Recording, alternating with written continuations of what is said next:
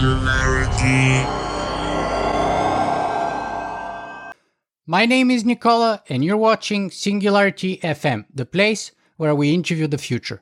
If you guys enjoy this podcast, you can help me make it better in two ways. Number one is you can go to iTunes and write a brief review, or number two is you can go to interviewthefuture.com and simply make a donation.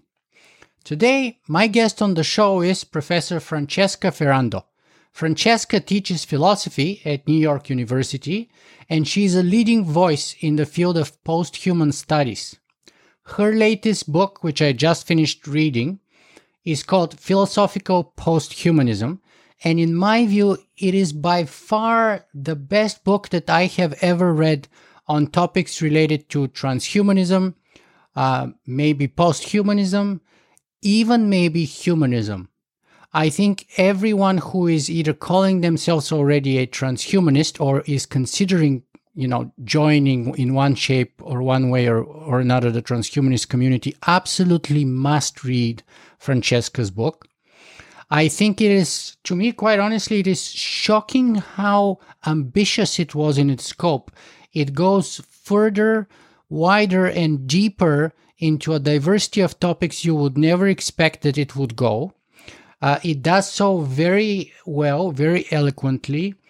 If there's any one downside of her book is the fact that book would require you to put some work. It would require you to be open-minded, and it will not give you everything digested and ready to go, but it would actually make you work to get the message and in all its richness, diversity, and complexity that Francesca has presented for us. So, without further ado, maybe I should just say, welcome to Singularity FM, Francesca. I'm already a fan of your book and of you, of course. Nicola, thank you so much for your invitation, for your kind presentation, and thank you so much for your work. You've been a real pioneer in these topics of post-transhumanism, interviewing really interesting people who are working in these fields. So I'm also a big fan of your work, and I would like to thank you for your vision, for your work, and for your intellectual honesty. I like that you are rigorous, honest, that you are very clear, that you really want to get to the core of things. So I really would like to thank you for everything. All right. Well, thank you for that. I really appreciate it. I've done my best.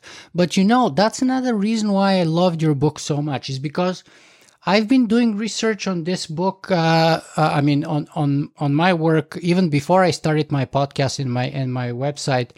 So probably I started maybe since 2004 or so. And so that's like, let's say 16, 17 years. I was amazed how much I learned from your book, especially how much you were able to put in only maybe the core of the book was, I think, about 190 pages or so. And I think it had a tremendously rich and big bibliography and reference notes and things like that. So it's very rigorously researched academic book. But how densely you made it, it's kind of like Nietzschean in a way. Very rich, every paragraph you could ponder for a very long time. And that's why I said the book requires a lot of work from us, because I honestly had to reread paragraphs and pages multiple times. They're so profound. And I'm going to be rereading your book again. That's absolutely for sure.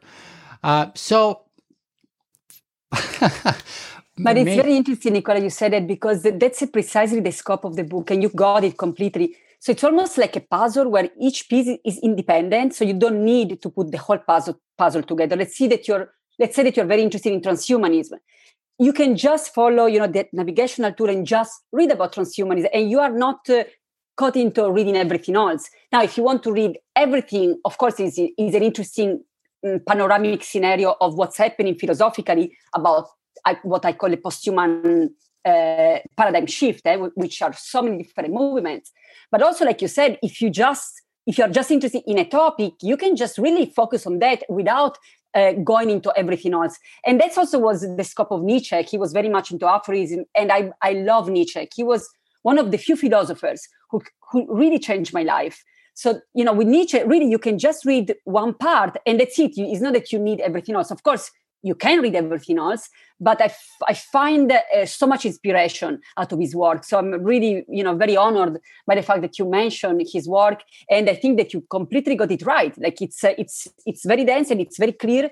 And if people want to just read a part, I always tell everyone, you don't need to read everything. Of course you can, because it's based on question and answers, so you can keep going, but you don't have to. So that's, I think you got it completely right, the way the book is written. Yes, but let me push back a little bit here, because I think one of the great strengths of your book here is precisely the fact that it would allow transhumanists to situate the idea of transhumanism, the community, both in the historical context, also in the philosophical context, in the ideological context, in the sort of like theological context, even, if you will, in the etymological context, even, in so many in the postmodernist context, which is very important, in the post-anthropocentric context, which is very important, in the post-dualistic context, which is very important.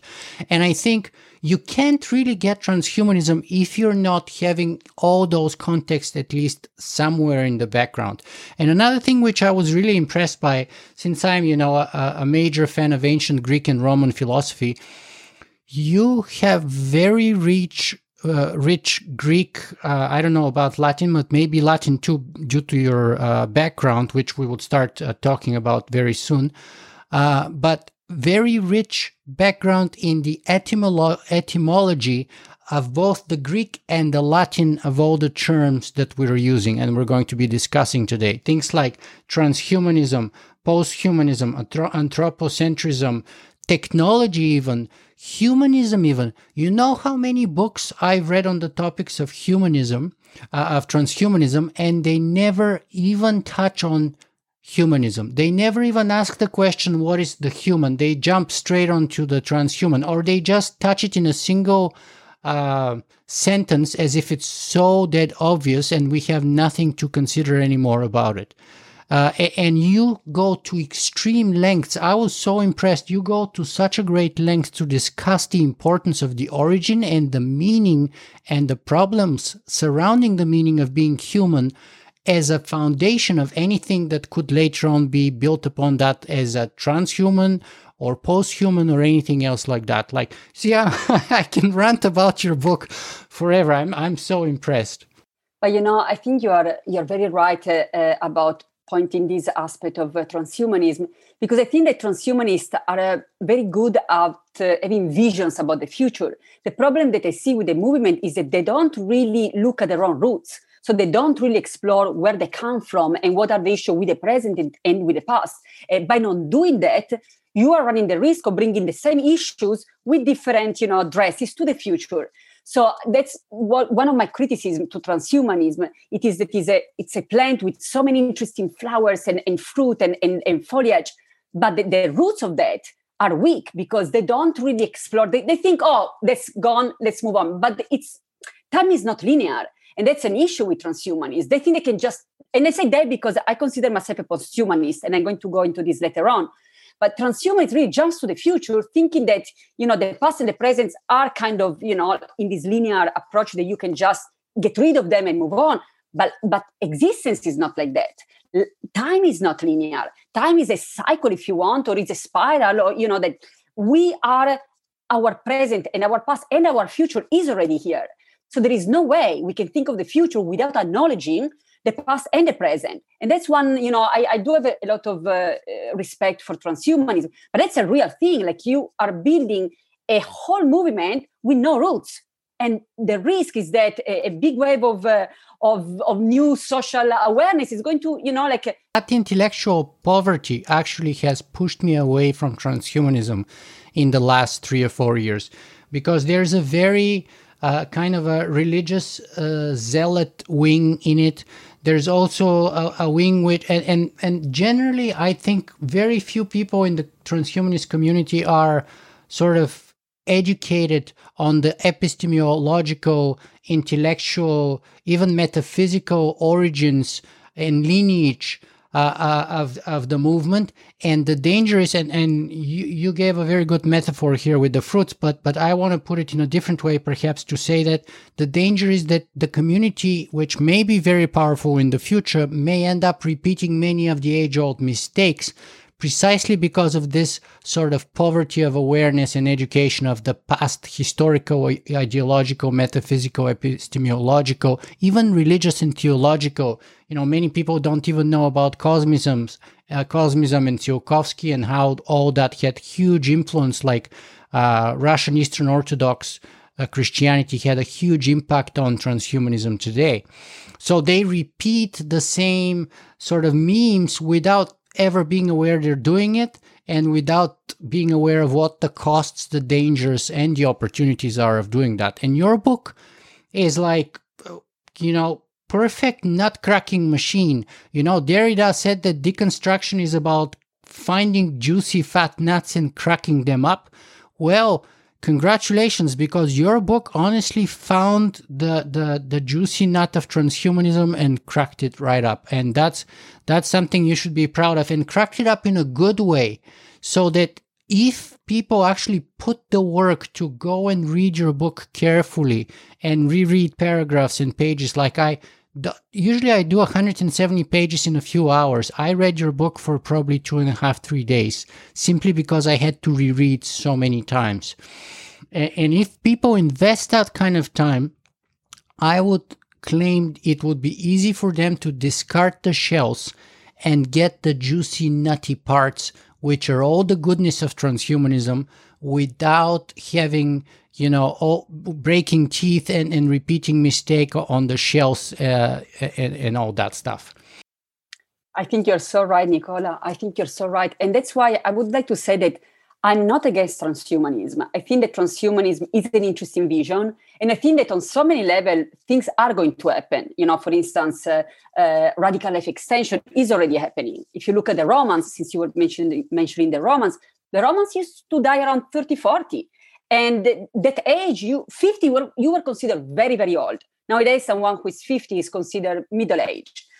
So, we are already radically extending our life. So from here to go to 800 or 1,000 or whatever, like Aubrey de Grey, he doesn't go into limit. He said just unlimited lifespan.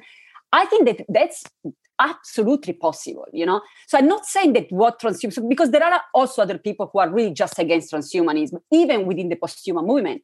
That's not me. I recognize a lot of visions and a lot of clarity that transhumanists have around the future. But I also see a lot of the weaknesses, and you are very, very correct on what you said. I think exactly what you said.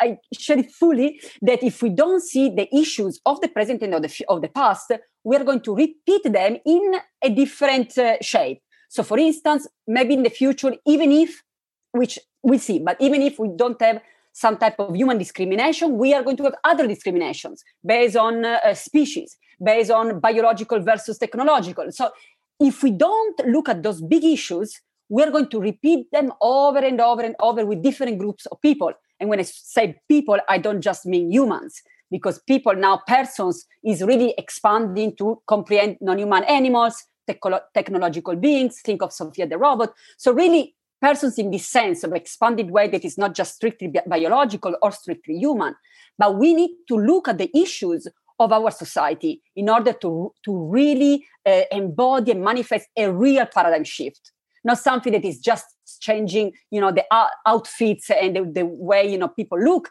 but also how we exist. Because at the end of the day, that's, to me, is the most important question and is the most important goal of our life. How are we existing? What kind of life are we manifesting for us and for everyone around us? So very right. If we don't look at those, yes, transhumanism is going to happen in many ways, but the main issues are not going to be solved in any way. Yeah, let's I jump right in just because of my enthusiasm and sort of like shocking, like I was literally shocked and all by your book. And I'm not the kind of guy who just dishes compliments to my guests, and I turned down many interviews because I didn't like their book. Others, I have said on the record that I'm not a big fan, and that because their book was immature or whatever. And I'm not putting a claim that that's the truth, objectively speaking. I'm just putting the claim that that's my opinion and that's my perception of what their work is. But I is just like, I utterly love your book. I think honestly, it's the best book and it's not really a transhumanist book. It's a posthumanist book. And yet it's the best transhumanist book. That's the paradox in it. So anyway, let's just zoom out here and slow down things a little bit and start from the beginning. Who is Francesca Ferrando? I would say is someone who wants to be aware of herself. That's, from, I guess, day one in my life. Just want to be aware of who I am in whatever situation I am. If I am a child, which I was a child, things that people tell you, can you just accept them or not? And I remember being a child and, I had an interesting upbringing. I was raised in Italy in an interesting city, Turin, where there are many different souls. And there is the Christian souls, there is the communist souls, there is the socialist souls, there is the fascist soul, there is all kinds of things.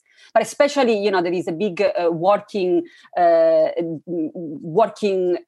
history of people coming from the south to work at Fiat, which was the main industrial... It's an industrial manufacturing center. Also.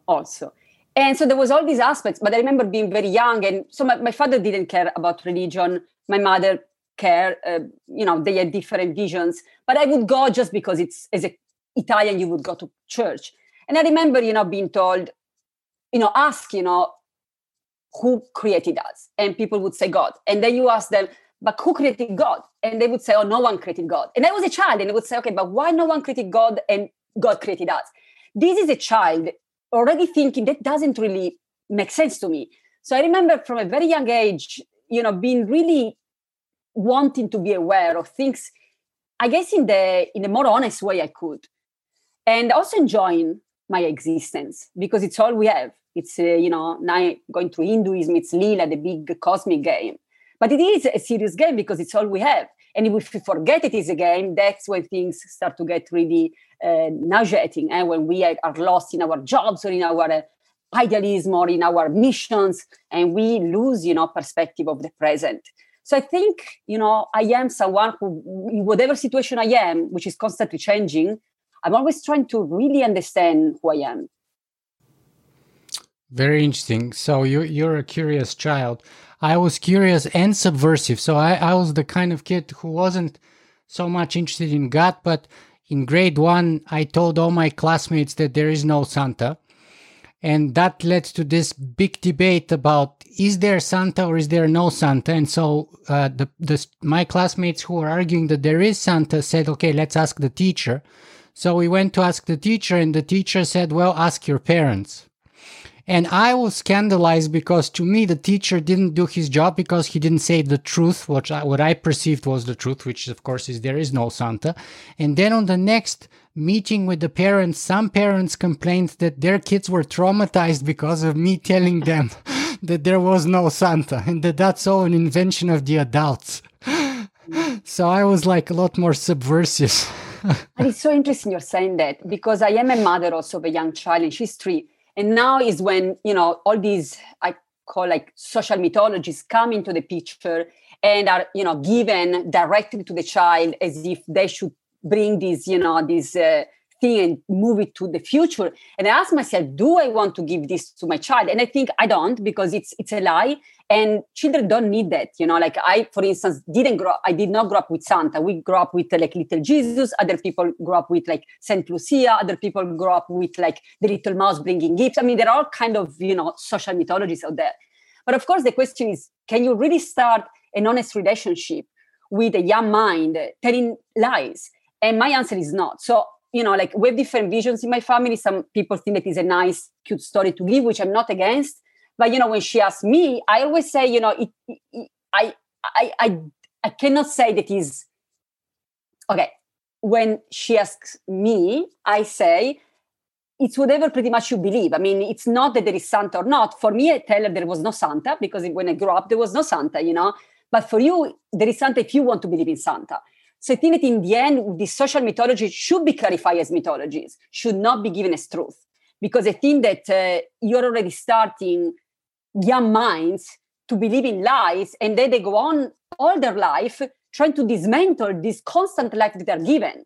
And I think it is really important to be brave enough to really look into yourself for every little actions that you do, not just what we write, but how we behave. How are we as citizens, as members of a bigger community, as parents, as sisters or brothers, or mothers or fathers or whatever. And then really ask what you should be doing. And I think that the way to go is not just what you're supposed to be doing, which for instance is, yes, Santa exists, but say what you really think that you should be doing as an honest person that wants things to be different. So I think that it's a good example that you bring, because I think that a post-transhumanist education should start from day one. And again, it's very interesting to be a mother, not only because it's an incredible experience, but because you realize how much we already push into beings that are not even here yet.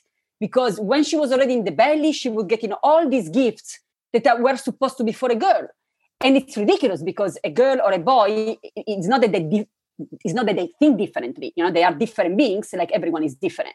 And I think that it's very interesting how our society really pushes from not even day one, but before day one of someone existing, social mythologies that then are really hard to dismantle, and then that people take as final truth. So I think that an honest post or transhumanist should be always query themselves, should be always ask themselves, is that fine? Is that okay? Is this something that I want to bring not only to the future, but to the present, and be able to say no, with kindness and with joy, not with anger. Because, society is also a lot of fun, and society is also taking care of us in many ways. But yes, we are part of it, and we can change it. So it's not that everything that is given is something that we should just take. There is an interesting story of the Buddha with this person going to him with so much anger. And he said, if someone comes to you with a gift which is full of garbage, should you accept it? And this person said, no. Okay, so just take your anger and go away, because that's not a gift that I want. So it's not that any gift you should just accept. If someone come and give you, as a gift, garbage from the nuclear station, you say, thank you so much, but I don't want this. You can keep it for yourself. So I think the same goes with society. Of course, it's important to be grateful and to be respectful and honoring others and their own beliefs, but it's also very important to honor your own intellectual vision, your own existential honesty, and your own message to humanity and post-humanities. Because I think that we're not just human. We are in a planet. We are the planet, in connection with plants and robots and non-human animals, biosphere, etc., etc. Yeah, and another reason why I love your work and who you are so much is that, after I read your book, I watched a bunch of your interviews, and you live your message. And what you just told me about your daughter is a perfect example of the praxis that you finish your book with, of what you call post-humanist agency, which we're going to probably talk about towards the end of our conversation. So already with your 3-year-old daughter, you're kind of setting up sort of that kind of post-humanist agency. Okay, mommy, you can choose whether you want to believe there is Santa. So mommy has decided there is no Santa for mommy, but you can decide if there is Santa or there isn't Santa for you.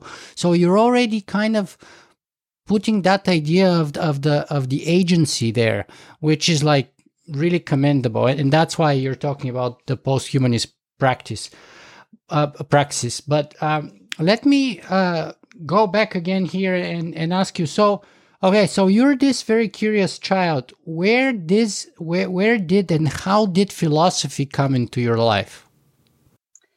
So I was lucky enough to be studying philosophy at a very young age, because I was in Italy, and the educational system is excellent. And in my high school, I decided to study classical studies.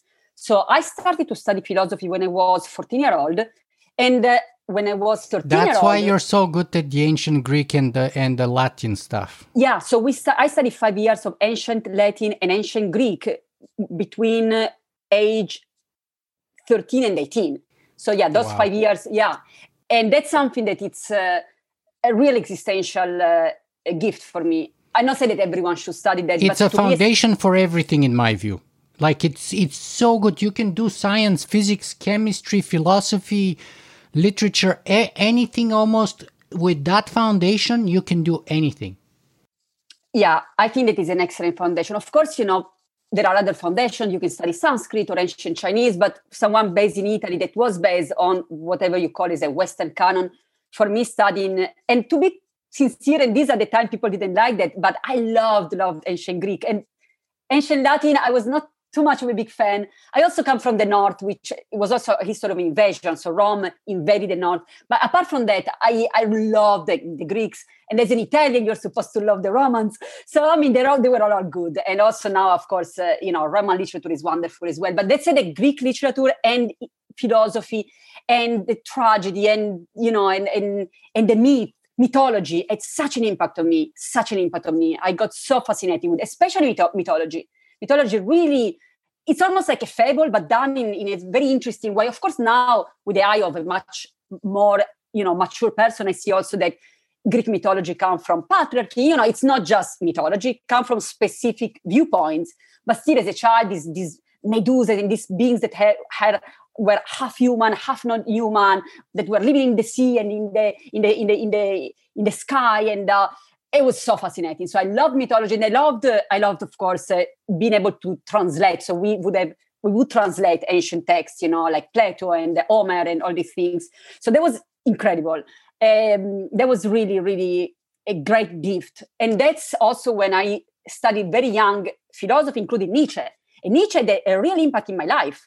So literally, I remember Nietzsche studied because he was contemporary when I was 17-year-old or 16, because we started in a linear way, from the ancient Greek philosophy. We did not study Indian or Chinese, but we started with ancient Greek philosophy, and passing all through the Western canon until contemporary. And I remember when I studied Nietzsche to me was someone who gave me tool to exist. And I remember, the notion of the eternal recurrence, and I took it as a real tool for my life. So if I was going to live this life again, over and over again, the same, everything exactly the same, would I say yes? Would I say yes to this moment? Or would I say yes to what I did yesterday and tomorrow? And being so young, I was 16, and having that tool, it helped me so much in my life. And I remember telling other people about Nietzsche, and people who were older in Italy and didn't really have so much time, or didn't choose so much in their life, and they were horrified. They said, "Oh my God, that's a terrible idea of your life coming back over and over the same." Of course, it's just an intellectual thought. Some people say that he really believed that, but that's not the point. The point is that as a thought for you to decide in your life what you want to do, if your life was going to come over and over exactly the same. So it's your final work of art, it's your existential work of art. It's so powerful. And I was really lucky to study when I was 16. So I really spent the rest of my life asking me the question. So, every time I'm not sure, I said, would I relive these over and over again? And if the answer is not, that might be something I don't need to do, But if the answer is yes, then it's something that I need to do. So, yeah, Nietzsche had a huge impact. So I was really, really honored that you kind of caught that in my text, because he had, I think, as a philosopher, he was the one who had more of an influence in me.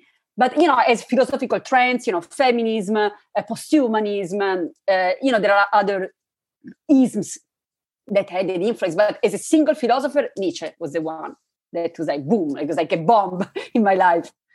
Yeah, and he was also a classic scholar. So you share that with him too. And me and you, we share our love. And when I was growing up as a kid, the first books that I read when I was, 6 and 7 years old were the ancient Greek myths and legends. So I wasn't reading fairy tales and, princesses and princes and the evil witch and that kind of stuff. I mean, my mom was reading that stuff to me, but I was reading ancient Greeks myths and legends, and Theseus and Perseus and Medusa and Zeus did this and all that. This is what I read and reread, so many times, and Hercules and his feats and all that stuff, Jason and the Argonauts. So we share that. But let's shift, as I told you, I think I can talk to you for so many hours, but I know our time is limited here. So let's shift our attention to your book, because it's so rich in material for proper discourse that I'm going to have to invite you in another 6 months or something back again to fill in the gaps that we would inevitably have to leave today, or build upon the foundation that we set up today. So first of all, your book is called Philosophical Posthumanism. So let's start with that term. What is posthumanism, first of all, and why philosophical? Why not just posthumanism? Thank you so much, Nicola. So, can I take a step back before we go into that? Of course. So I call this era the posthuman era because it is an era in which many people coming from many different disciplines. And in this, you're great. You've been interviewing scientists and people coming from theoretical physics and philosophers and cyberneticists. I mean, you are the example of that. In order to really understand the posthuman, it has to be interdisciplinary. So, but all these people are really asking one question, which is, what is the human? And all of them are agreeing that in the 21st century, the human can no longer be described as something static, as something clear, as something closed, but as, going back to Nietzsche would say, as a bridge, something open that is constantly evolving in many different ways for many different reasons. So in this sense, we have a real movement in philosophy, which I call it to be comprehensive posthuman. Now, in this movement, there are many different voices, to the point that some voices are almost saying things that almost contradict each other. But that's the beauty of that, because it's happening. And I always bring the example, for instance, of humanism, Renaissance humanism, which obviously at the time was not called humanism, and humanism as a term came later on. And there were so many different voices, and they did not agree with each other at all. But now we study humanism as a movement. And if you see a movement as the ocean, in which there are many different waves and different beings, and of course, but if you think of a movement as something unique and static and that everyone agrees, that's not what we're talking about here. So when we're thinking of this era as the posthuman era, it's very exciting because we are doing something that it's happening. So it's not just studying Nietzsche, who, as great as he was, he died. And it's not just about studying the Greeks, who, as great as they were, they are gone. But it's really being honest and being respectful to our own manifestation, because we live in a specific time frame, which is, of course, if you go into the canon that we're using, 21st century, planet Earth, and the planet itself is different. We are different. We are living a different kind of life. The planet is different. There are less trees. There is all kinds of things that are different from the ancient Greeks or from the ancient Hindus, etc., etc. So us, to be fully aware of who we are, we need to ask the question, who are we right now in the 21st century, in this spatio-temporal manifestation? So when we ask this question, of course, the answer is not just copy and paste what other people said before us. And of course, the answer is different because we are all different. We come from different experiences, different location in life, different backgrounds, etc., etc. And that's also, of course, is manifested in the movement itself. So in the movement, you have many different schools of thoughts that are also not one but many. For instance, you have transhumanism, which is not one but many. That's why I always add the S, transhumanisms. And you have liberal transhumanism, democratic transhumanism, extropianism, the singularity. You have so much there. And then you also have posthumanism, which is also not one but many. So posthumanism, of course, the term itself comes from Hassan, 1970, but more as a current, as a school of thought, started back in the 90s. And at the time was what would now we define as critical cultural posthumanism, which was based on cultural studies, critical studies, literature. And it was also a response to transhumanism and saying, okay, there are many limitations there. You're not bringing to the conversation all these other issues. For instance, wonderful work by Catherine Hayes, How We Became Posthuman, in which she really brings to the attention the point of embodiment. Because she's saying, the way transhumanists are going about existence is in the traditional dualistic way of Western thought, in which you can separate the body and the mind and just choose one or the other. Usually in the Western canon, you would choose the mind because the body would consider the less, the dirty, etc., etc. And so she's bringing this issue in the conversation that we are always embodied. So of course, now going through some of the points that were already brought along by the critical and cultural posthumanism, philosophical posthumanism really developed a philosophical discussion about this and a philosophical inquiry. And so brings, kind of expand the map to the whole rich heritage of philosophy. In that sense, posthumanism locates itself out of the development of postmodernism. And this is very different for transhumanism. In fact, a lot of transhumanists not only don't really acknowledge postmodernism, but they never studied that because they come from Anglo-Saxon traditions, specifically analytic tradition, England, United States, where postmodernism has not really reached yet. It's coming, but it's not there yet. Or some transhumanists like Natasha Vita-More and Max are openly hostile towards posthumanism. Postmodernism, yes. I mean, towards postmodernism.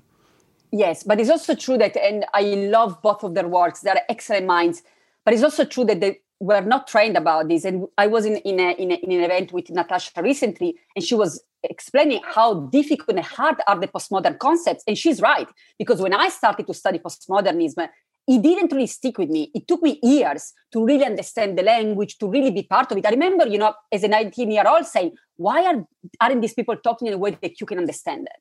And I remember, for instance, liking more like the 70s, Marxism and the feminism of, the second wave, because it was so much clearer. So it took me years. But of course, after you really you have to be very patient with postmodernism. But after you do that, it's so enriching. And after you understand, there is no way you can go back. It's almost after you have that realization, there is no way you can just, we can get rid of that. You cannot. To me, postmodernism is kind of like the quantum mechanics of the humanities, if you will. If you think you understand it, you probably don't. But the very hardness and kind of trickiness and weirdness and strangeness of it is not and should definitely not be a reason for one to dismiss it. And I'm afraid that Natasha and others are a good example of people who have dismissed it. And I hope she's gone beyond that point now. I'm not sure she has, but I hope she has. But people who have dismissed it in the past simply because they haven't, gotten quite, to understand it, or they haven't invested the time necessary and the effort necessary to educate oneself about it and to learn from it and to see. And as you just said, once you go through that sort of huge initial barrier of time invested, effort invested, you can't go back. It's like quantum mechanics. Everything changes, the whole paradigm shifts, and you never can go back to Newtonian physics. It's impossible. Precisely. Yeah, it's so deep, and there are so many different voices. So that's out of that kind of flourishing of ideas, we have posthumanism. And it's almost like I always say, posthumanism is not going beyond postmodernism, but also kind of like developing further some of the ideas that were already there in the postmodern tradition. So, of course, once you start deconstructing the human, the point is that some in the postmodern tradition, because it was all new, kind of stay with the humans. There are some exceptions here, like Foucault, for instance, but he talks about the death of man, which in the post-human tradition, I would really go beyond the dualism of life and death, and as I explain in the book. But in general, a lot of them stayed within the human frame. So the post-human keep with the deconstructing the notion of the human itself, and showing that in many traditions, the human has been placed in a dualistic, dichotomic, symbolic location in separation from non-human others, especially non-human animals. But now you can add robots and algorithms and avatars, etc., etc. So that's when posthumanism really relates to postmodernism. For instance, Deleuze seeing existence more as a rhizome, more as a big network, and of course also Latour, who is more contemporary, or of network or a rhizome of elements that connect in not in linear ways, in ways that can be chaotic, but as Nietzsche said, out of the chaos, the dancing star is born. So the chaos that brings existence, that brings the manifestation. So that's why it's really hard to just go from a linear way. Okay, we dismiss the past, we dismiss the present, we just jump into the future. There is no such thing, because everything is interconnected in ways that sometimes are not even very easy to see the connection, but everything is related. I play a game with my daughter sometimes to try to find words that are not related, and it's pretty much impossible. So you can relate any kind of words. For instance, I don't know, bridge and book, and there is a truck bringing books. So there is always a way to bring a bridge, a connection, but it's really hard to find words, for instance, that are not connected, or notions that are not connected. And that's, for me, is existence, because everything is related in some ways or others. And of course, this also goes to us as a species. So that's when we really need to think of us interconnected as a species in post-dichotomic ways. And of course, beyond the species as a planet. Because at the end of the day, we are not just living on this planet. We are this planet. We are this planet. I like Alan Watts as a metaphor. He was a Zen Western philosopher. And he says, think of a tree and the apples. And now think of the human. And the human is also like an apple that is created by the planet. And I think that's very revealing, because often we just think of us living on this planet. But it's to the point that ecology, oikos from Greeks, oikos means house. But we are not just living in this house. The house is us, and we are the house. And we eat out of the house. We breathe the air of the house. And also, if the situation around us gets polluted, we become sick. The rise of cancer in the 21st century is very clear. We are living in polluted areas, and that's also, it's manifesting in our bodies. So I like this idea of not just living somewhere. We are this planet, and we may become other planets. If we move to Mars, some people eventually are going to adapt there, and generation after generation, they are going to look different, and they're going to evolve in different way, and they're going to be part of Mars, because now they will be able to live in Mars without external technologies, which is not obviously the case now. That's why we're sending Mars rovers, and there are no humans living there. But yeah, so that's the interconnecting aspect of existence. It was really so well clarified by postmodernism. And that's why you start your book with defining all those isms, which we're going to have to go through to lay down the foundation. But yet you finish your book with sort of like the multiverse, right? So, which again is highly unexpected, and yet you do that very well. And it makes perfect sense when you explain why you do that. Okay, so let's go through the other isms here.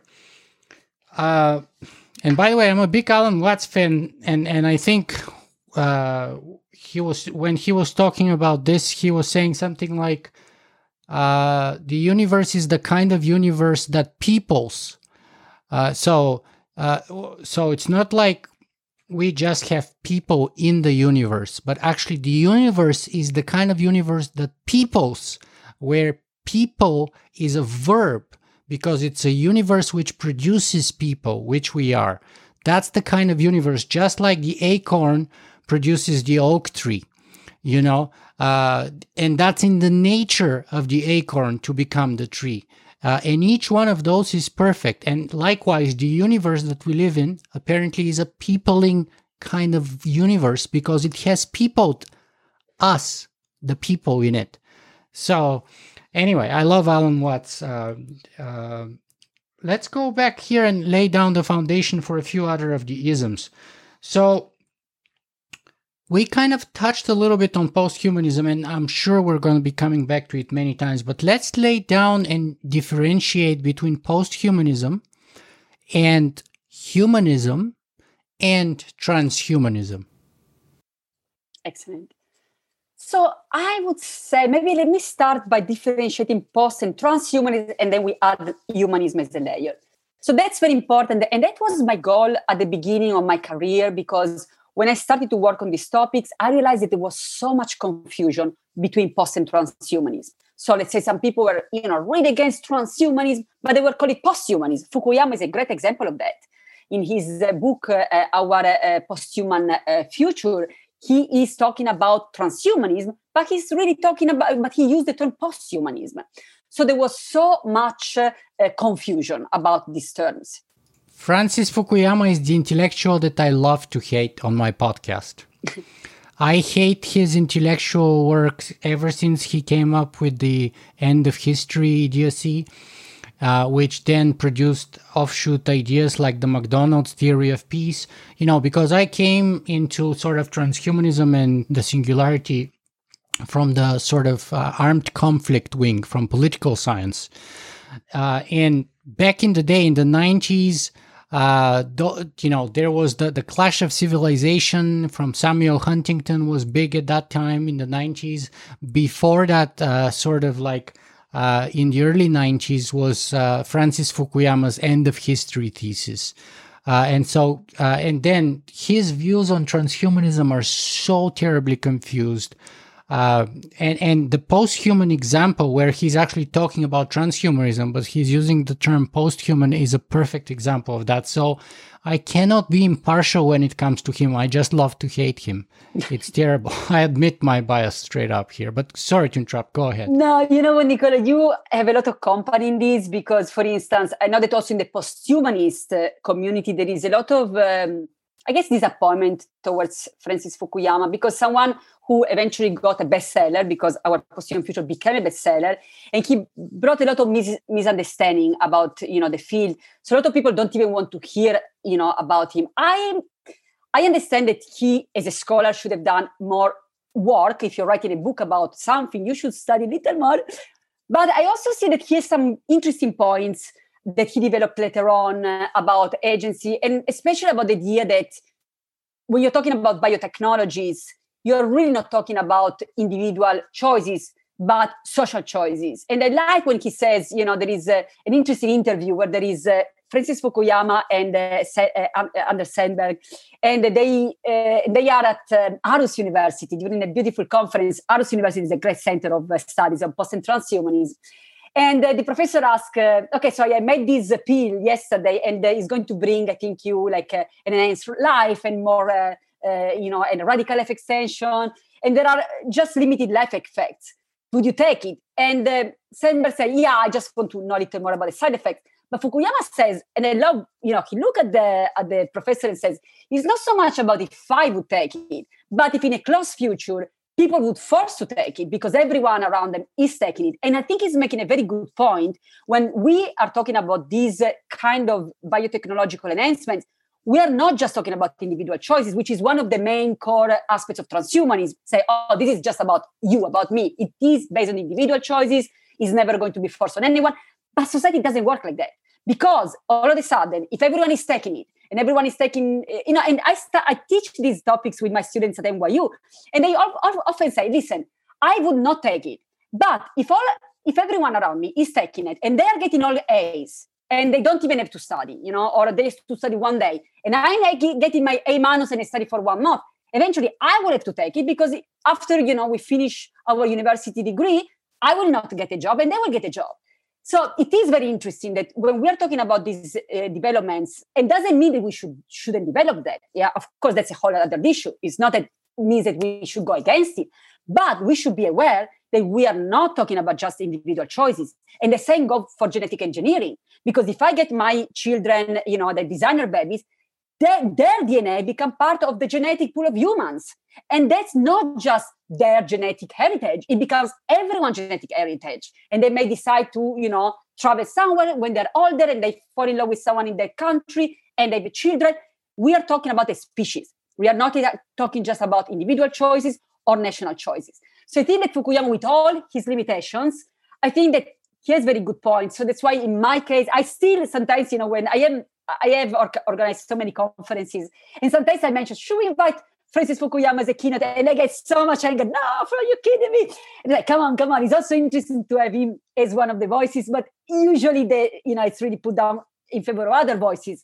But I must say that if I can in the future, I would like to have him in a dialogue, because I think that he has very good points. Although, again, I totally recognize that as an academic who has such a big impact and, a lot of followers, when you write a book, you need to do your own work. And apparently in that book, he did not. But that you see, a broken clock shows the time right twice a day. And I don't care how popular you are, how many best-selling books you have, and how big your following is, if you're producing garbage like the end of history.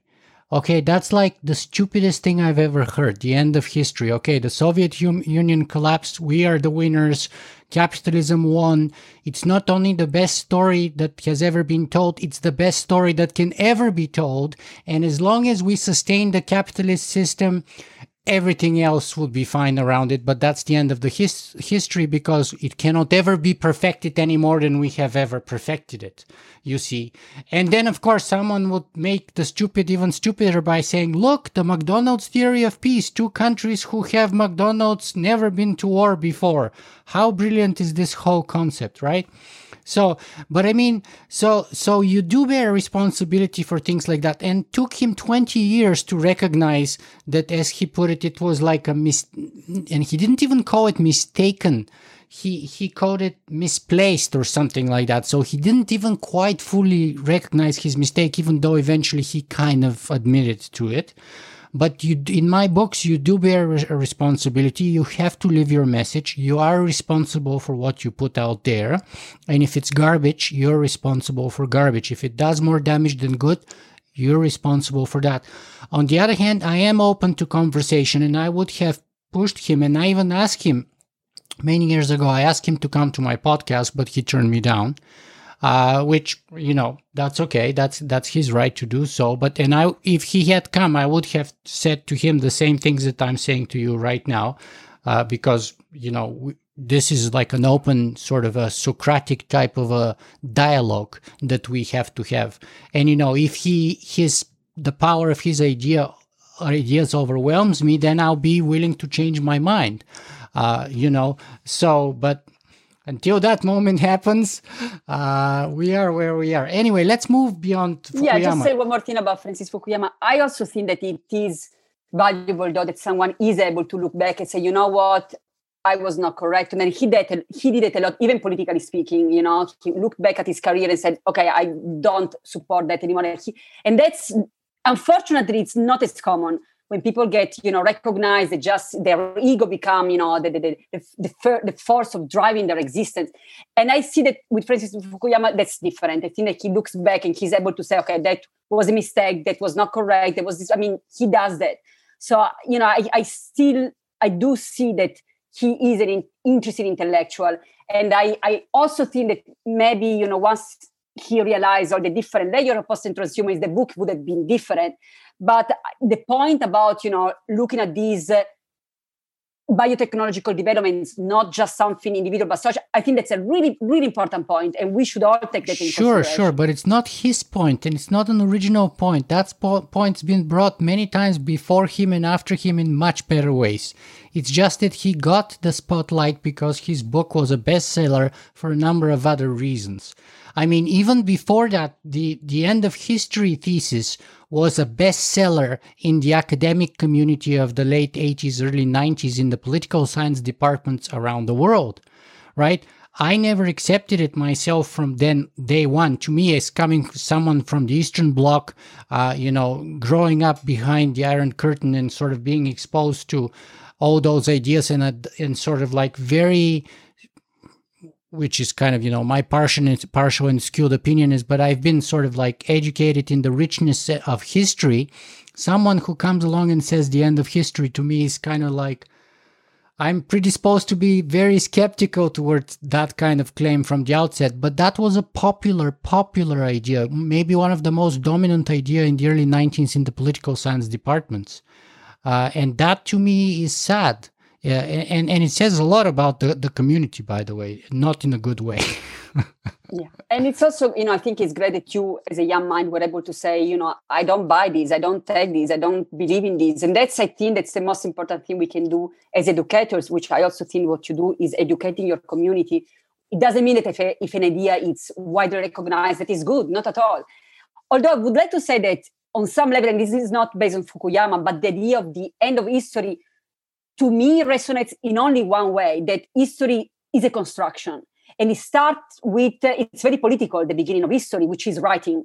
And it starts with a specific symbolic paradigm, which is a symbolic paradigm that doesn't go with the Paleolithic and Neolithic ideas. For instance, I'm very fascinated by ancient history.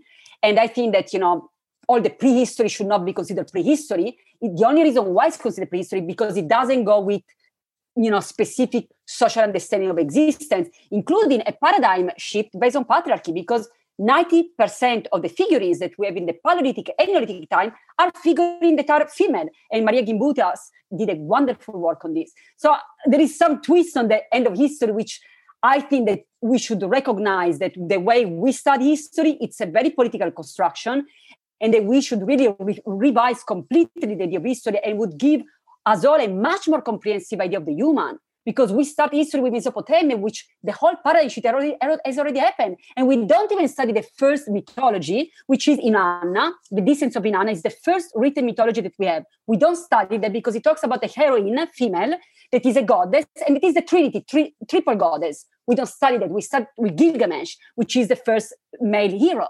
So for me, when I realized, later on in my life, after being really curious about existence and delving, what a construction is not only society, but also education, I realized that one of the important things that I can do in my life in really bringing this aspect to the conversation. So maybe for me, the end of history, giving a completely different twist to Fukuyama, is the end of this political conception of history and really trying to see where we come from, really from the very ancient time of evolution.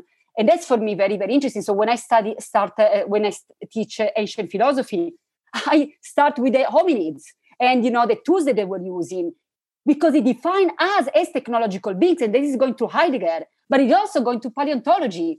Because according to paleontology, we are those animals that use tools out of tools. There are some other primates that do that, but we really expanded on that notion.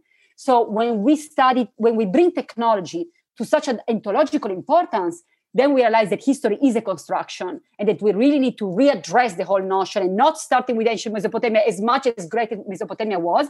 And if we did, at least we should start a little earlier with the Sumerian. But we always usually start, with a specific concept of existence that go with our schemata right now, which is short window of history. If you look at a big clock of history, the Paleolithic time is the major aspect. It's like 90% of our history is humans, and we don't even consider that. So I think that it is the end of history in that sense, but unfortunately that's not what he meant. But that's what I mean, and I think yes, we should really reconsider everything that we study, because it gives us such a more comprehensive notion of the human and much less dichotomic. If we start teaching young minds that you are the best because you are female or male or white or black, you are already bringing shadows in their minds. Why are we doing this? Because we don't even realize that we have those shadows in our own minds. So that's when, to be a really honest post or transhumanist that is really reconceiving existence, is looking at everything and being able to say, no, I don't need to bring this social disease to the future. I don't need to do that. But if we don't do it, then the social diseases are keep going on. And there are, diseases are not only biological, they're also cultural and social. Yeah, and we carry those histories that you're talking about in all kinds of suspected and unsuspected ways. So, for example, recently 23andMe sent me this message saying, "Oh, Nicola, you have more Neanderthal genes than 83% of our other clients." And my wife was like, "Yeah, right. How is that news to anyone? We know that you're a Neanderthal." And I'm like, yeah, all the philosophy and the intellectual and the academic and all that is just smoke and mirrors. Deep down, I'm just like a wild Neanderthal. That's about it. Right? So. But it's also very interesting how, the Neanderthals were portrayed in the history of humanity, because for many, many years, they were portrayed as the less, the brutal, the ignorant, the one who, to the point that we had at one point a theory which humans kill them all, which is horrible. Anyway, like it just put Homo sapiens in a very bad shape, in a very bad position. But now they're really reconsidering everything. So the Homo sapiens not only interbreed with the Neanderthals, but with Homo florensis, with so many other hominids. And also the Neanderthals, they were not that ignorant. They made even music. Now they found some flutes apparently they were using. They had, burial ceremonies. They were very similar to humans. And like you said, many of us carry Neanderthals genes. At least probably all people coming from Europe, Asia, a little less in Africa, because there was less Neanderthals, were able to go back. But the point is that, that's when we're talking about the rhizome. It's so hard to just say, okay, those are the Neanderthals and this is us. The Neanderthals is us. It's part of us. They never got extinct because part of their DNA is us right now. So that's when it's really, for me, very, how to say, immature to just say, okay, let's just jump to the future. There is no future. The future is here. And the past is here. And the present is here in the moment. So that's very interesting you're saying. Yeah, and the Neanderthal is like the host of this podcast now for the last 11 years. But let me bring another false dichotomy or false distinction here. One which, by the way, Kim Stanley Robinson talks about in a most eloquent way that I've seen so far. And that's the false distinction between human and transhuman. And you kind of already touched right upon that by saying that since our birth, or at least the birth of humanity, is kind of characterized by us being the species that use tools made of other tools and stuff like that. And so therefore, and that's how many people define what transhuman is in a way. And that's why it seems that this kind of dichotomy or distinction is a false distinction between human and transhuman, and many people, such as Ramez Naam, who is a great science fiction author, and he wrote a book before that called More Than Human. He never used the term transhuman once in his book. And when I asked him why not, he said, well, I think we've been what people perceive to be transhuman. I think we've been that, but we only call it human that because we've been doing that since day one. So the question now is, how can we be more than human if that's a possibility, and how is that a possibility and all that stuff? But that distinction between transhuman and human is a false distinction. So can you, and that's kind of an invitation to go back and sort of, again, lay down the differences between posthumanism, transhumanism, and humanism, if we can. Of course. So we talked a lot about posthumanism. When we talk about transhumanism, we talk about a very different genealogy, which is it's also interesting how it is constructed, because there are many voices that could be brought along in the discussion. But transhumanism itself as a movement really focuses on a specific lineage, which is usually based on Julian Huxley, who was the brother of Aldous Huxley, who was the writer of Our Brave New World. And Julian was a biologist. And he wrote a chapter of New Bottle for New Wine, in which the chapter itself is called Transhumanism, 1959. And in this chapter, he talks about how we now are in charge of evolution. Interesting enough, the DNA was just about at the time kind of being discovered. So he was not even really referring to that, but kind of really as a visionary as he was, kind of foreseeing the possibility of human really taking charge of evolution. He was big on eugenics. Exactly, for sure. Although, to be fair, after the whole Nazi Holocaust in Germany, he actually dropped the term, as everyone did at the time. But before that, he was one of the main voices. And after his older brother poked fun at him with his book, Brave New World, of course, because this is what brothers do, right? That's right. So now, there are a couple of things to say here. First of all is that the term transhumanism is to be found first in other writers, including Dante, which is back to the Middle Ages, in which he talks about the human being in the presence of God and being transhumanizing, but also more close to Julian Huxley with Teilhard de Chardin, because the term itself was, let's say, coined as a transhumanism by Teilhard de Chardin, who was a very good friend of Julian Huxley. In fact, Julian Huxley wrote the preface for the book in which actually Teilhard de Chardin wrote about the term transhumanism. And so there is definitely a connection. Now, the reason why Teilhard de Chardin is not really mentioned in the transhumanist movement is because he was a Jesuit. He was a Christian. And at the beginning, at least, the transhumanist movement was really trying to underline an atheistic approach that was not based on religion, that was kind of going beyond the religious paradigm. Now it's different. There are, religious approaches like Mormon transhumanism and other elements that are connecting, transhumanists to different religions. But at least in the 90s, the idea was, okay, we don't need God anymore. We, on some level, Nietzschean, Max More like Nietzsche, Bostrom dismiss Nietzsche, Max More does not. But the idea is that now we are the divine beings that we can and we want to be. And in that sense, we have a lot of power because now we have access to all these techniques of evolution, including, for instance, genetic engineering. So when we look at the genealogy of transhumanism, I always clarify that this is what transhumanism have created as the genealogy, but that's normal. Every movement create their own roots, and there are many people you can mention within the postmodern approach, and a lot of posthumanists like to really refer, for instance, to Deleuze, to Derrida. So of course, every movement bring their own roots and clarify, who you really want to be acknowledged as your ancestors, and so does transhumanism. So who is considered the father of the term transhumanism, which is actually not accurate, but it has been embraced by the transhumanist movement, is Julian Huxley, who was an interesting thinker, but as you said, for instance, was not such a visionary of the present, although he was of the future, by not seeing the real risks with a eugenic society. In fact, he was supporting the eugenic movement until World War II, the end of World War II, with all the with Nazis and the Holocaust, and then he never used the term again. He never supported again. To be fair to him, but he was also very much anthropocentric. In fact, if you read this chapter, which is transhumanism, he really says now we are. Actually, he doesn't say we as a species, some of us who are aware of these shifts. So he's not even talking about the whole human species.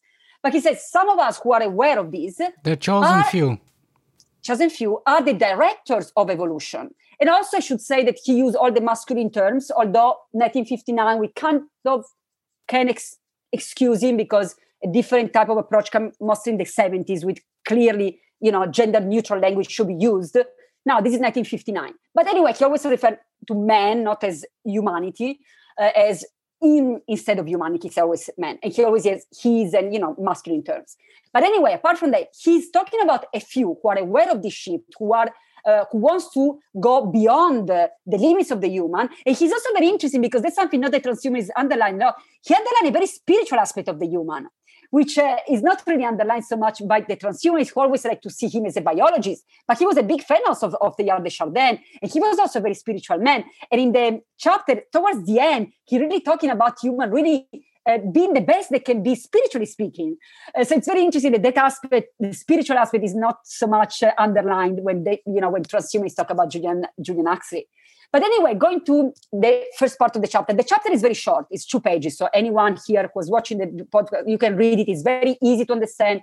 It's very linear. It's an interesting chapter. It's a visionary chapter with its own limitation. And one of the limitations is anthropocentrism. In fact, he really talks about the human as the director of evolution, to the point that other philosophers are going to push this idea later on, like, for instance, David Pearce, with the idea of paradise engineering. So David Pearce, who is a transhumanist philosopher, says, hedonistic imperative. Yeah, and he said, we should build paradise for everyone. To the point, he said, I would not like to be a gazelle eaten by a lion, so we should re-engineer all animals, also non-human animals, also wild animals, which for me is a complete anthropocentric idea of us knowing what is right or wrong for everyone around us, which is also a colonialistic approach that goes beyond the human. So like colonialism was based on the idea that some humans knew better than other humans. So you have, for instance, the English going to India trying to make British all the Hindus, And that's the same idea of us trying to humanize every other species because we know what is better for everyone. The white man's burden becomes the transhumanist's burden. I think that kind of anthropocentric neo-colonialist how should we say it, a proto-scientific or proto-technological kind of approach that David is suggesting in the in the hedonistic imperative, you give to it the best possible critique, and not even directly or as an intention perhaps, but at least indirectly. I read it as one of the best possible critiques of his proposal that I have come across, the best possible critique that I have come across. And that's why right now I kind of translated this in my mind with your help and prodding, that it's like the white man's burden to sort of save the savages from their savagery has now grown to become, the transhumanists' burden to remove all suffering from the cosmos.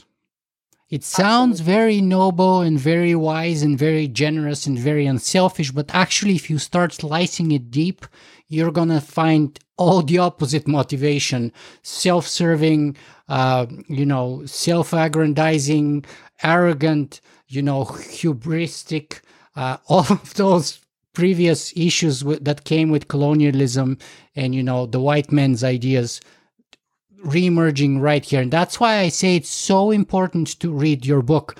So it's kind of probably the best way to say it is that it's not a transhumanist book. It's the best non-transhumanist book for transhumanists. How about that? That's awesome. I should quote you in the next edition. I like your definition. Sure. I say it's the best philosophical posthumanism is the best non-transhumanism. Okay, let me say it again. Philosophical posthumanism is the best okay. I'll say it again, and this time would be better. So, philosophical posthumanism is the best non-transhumanist book for transhumanists and non-transhumanists alike. Period. Awesome. I'm going to make a clip of these and put it on my website. I love it. And I love also the whole time that you were trying to really find the right word. So the whole clip is like everything. It's not just the final, cut that is perfect. Everything is rather going to your brain and going through all the elements, which is existence. It's not just one clear shot. It's just all the elements that go into existing and constant queries, and that's perfect. That's awesome. But that's why postmodernism is so hard, because there's so many things you have to consider. It's not linear, it's diverse, it's not hierarchical, it's sort of horizontal. It's so complex and complicated because everything happens at once, almost. It's kind of like quantum mechanics, really. There's spooky action from a distance, right? And that's why people easily tend to dismiss it for all these reasons, but they lose so much in that process, and they end up being impoverished that it's kind of sad to watch, I think. For sure. And I would like to add something else, because, can be very entailling thinking, no one wants to be the gazelle eaten by the lion. But if we're thinking in those terms, why don't we start with our own habits? Like, I wonder how many people who believe in the paradise engineering are vegetarian or vegan. If you're really believing in the dignity of other species, which I absolutely believe, I am a vegetarian, and I'm trying to go into vegan options sometimes, and I usually go back into vegetarianism. But the point is that if we are believing in that we should give dignity to everyone, why don't we start with our own habits as a species? Because at the moment, we are number one cause of extinction for non-human species. We are in what is called the sixth mass extinction, in which thousands of non-human species get extinct every year because of human action. Now with the pandemic, maybe this year would be a little less because humans did less damage, moving less around, etc., etc. But in general, if we're really talking about paradise engineering, why don't we start with our own habits? In the era of the Anthropocene, it would be a very good idea because we have such an impact on planet Earth. We are defined nowadays as a geological force, not just as a species anymore. We have an impact on the chaos, get back to the Greeks, to the earth. So I think, if we really want to be honest, instead of telling others what to do, let's start by us giving the example, or like through Gandhi, be the example, be the change that you want to see. If you want to build paradise on this planet for other species, which is a very dignified cause, start by your own habits. So instead of, like engineering lions not to eat gazelle, you start not to eat, like cows or chickens or fish. Exactly my point. And that's another reason why I've been disappointed by many transhumanists who tend to perceive themselves as very progressive kind of lot. And yet when I ask them, so they're all, in support of science, in support of technology, in support of climate change, and against, species extinction. They want to sort of bring back from the dead all the species that have gone extinct before, like the mastodon, the passenger pigeon, you name it. So we are this kind of progressive community. Then when I ask them, okay, so why don't you stop eating meat? They say, well, I'm going to wait until, we have petri dishes or lab-grown meat, which is available everywhere. And then I'm going to be vegan while eating meat still. And I'm like, but why do you have to wait to do what's right? Why do you have to wait for something to be invented in the future, whenever it may happen, instead of doing it right now, since you're totally capable of doing this choice, making this choice right now, and it's not going to cost you anything. It's just personal discipline and commitment to living your message. And that's where I get disappointed. And I'm not necessarily so much disappointed of people, but disappointed for people. Because as my previous interviewee here said on my podcast, Matthew Cole, who is a vegan sociology from the Open University in England, every time we use technology to solve a problem, it's like a missed opportunity for personal growth. It's like the easy way out. It's like, instead of us having this as a challenge that would allow us to grow, to be better, we want the easy way out. Oh, give me petri dish and lab-grown meat and I'll be vegan. But until you do that, forget it. Even though I agree I'm against animal suffering, I'm for climate change and all of that, but I'm not going to do anything about it. That's been one of my disappointments. You know what, Nicola, it's so interesting you say that, because, I remember it was 2010 and I went to this interesting transhumanist conference in New York. And I'd been in church in my life when I was younger, and then I eventually realized that it was not for me. So I didn't really go to church anymore, although there is a beauty in it, of course. But I felt that on some level I was back into church, because there was this idea that there was this almost nostalgia for the future. So almost like everything, is going to come. It's too bad it's not happening right now. And I felt like there was this idea that technology is going to fix it all. So instead of God, now you have technology, who is not called God, it's called technology. So it's okay because it's techno-progressive and it's considered atheist, but it's really serving the role of God. So in the past it was, okay, God knows it all, and now it's Google knows it all, So technology is going to take care of everything tomorrow. Too bad we might not be alive, but we make it. We may made it through, for instance, cryonics and stuff like that. So the point is that hopefully you'll make it to the future. But the point is that there is never the future. There is only always the present. Exactly. And the present is already the future, because we are already manifesting the future. And the present is also the past. So that's the sense where it's almost like you're always running towards, the illusion. You're in the desert, you're running towards the water, and the water is keep moving because it's nothing there. It's in your mind. It's an illusion. So that's what I felt that it was interesting, because it was a movement that, at least at the time, 2010, was still very much proclaimed itself as atheist. But I felt I was in church. It was this idea that technology is going to resolve everything. So don't worry, it's going to take care of it. But wait a couple of years more. You know what? Maybe you may not see it. But if you get cryonized, maybe you'll make it to this amazing future. That amazing future is right now if you want.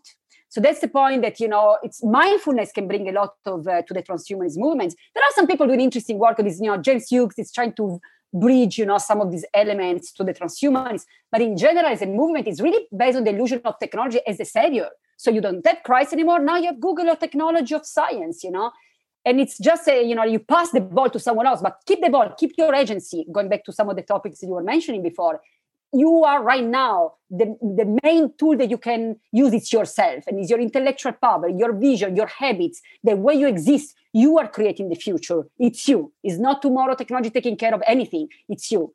So that's, when it's very important to kind of bridge from other fields to learn instead of just going, replace God with technology. Maybe we don't need to replace God with technology. Maybe you can still want to believe in God or technology, but believe in yourself, because both technology and God are inside of you. It's here, right now.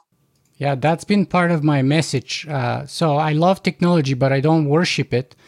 And unfortunately, transhumanists, and we, in those, the singularitarian and transhumanist community, there's a lot of worship for technology. And people tend to, either intentionally or unintentionally simply forgo the fact that, what used to be God worship may now be simply reoriented to tech worship, and AI worship, and human enhancement worship, that would, just like God would come back from the dead and would solve all of our problems and give us eternal paradise.